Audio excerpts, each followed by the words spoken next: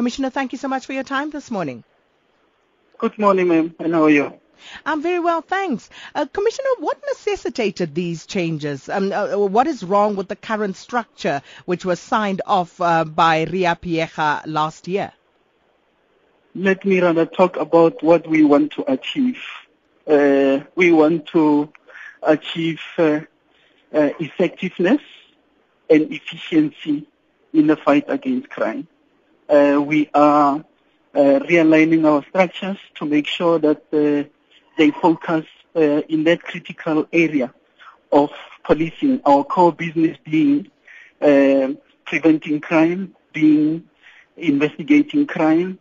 There are obviously other areas of focus, but really the structure is aimed at capacitating us to be able to deal with the issue of crime. Whilst I appreciate what you want to focus on, Commissioner, does this mean that there were some deficiencies with the structure that Commissioner Piecha came up with? As I'm saying, my focus and that of management is to say we want to make our communities proud by focusing our energy and resources towards our mandate as provided for in the Constitution, which truly is to make our communities feel safe at all times. So does that mean they are not safe currently with what the SAPS is offering and the way it's been set up? Is that what it implies? It remains work in progress, and at any given moment you are required to assess your current situation and say, how do you reorganize yourself to introduce strategies that you think will make you cover some ground towards the realization of that goal. So one of the things that you said yesterday to the Portfolio Committee was that the current structure is too expensive. So how will this new structure how much is it likely to save the South African Police Service? If you had an opportunity to look at the structure, you'll realize that it is streamlined.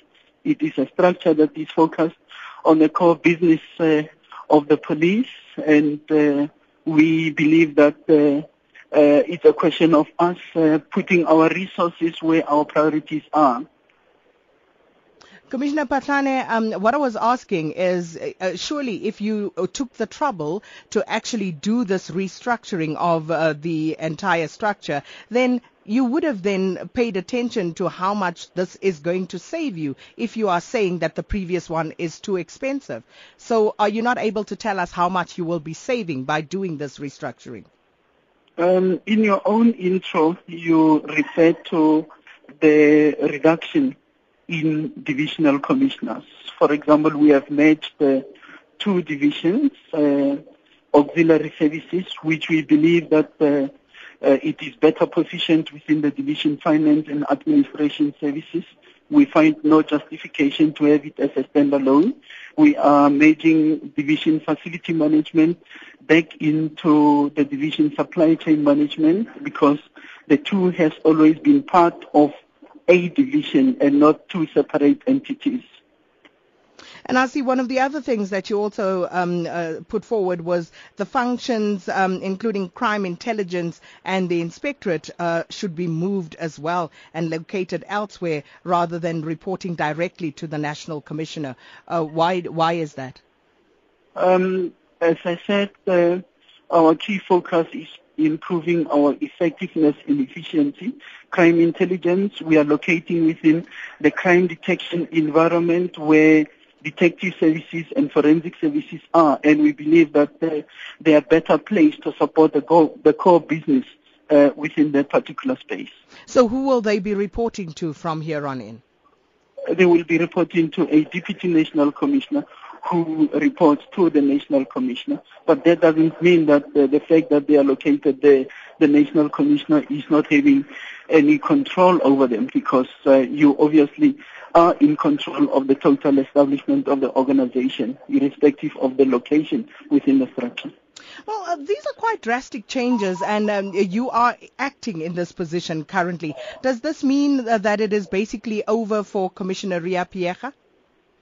I don't discuss politics. That's a decision that is above my level. The president has appointed me as an acting national commissioner, and my focus is to ensure that we do our country proud by focusing on policing and let decisions of those nature and processes of those nature be left to the level where they are supposed to be dealt with. And as for the Pop Crew Police Union, they have come out, saying they've been very scathing about police management, saying that police management does not support them, and as it were, you're basically throwing them under the bus. Have you been in communication with them, and how has that gone? I'm not aware of that position, but our commitment is to work with everyone, both our social partners and our communities, towards the fight against crime. They've been saying it quite a bit, Commissioner. And also, are you aware that they have said that they will take to the streets every time a police officer is killed?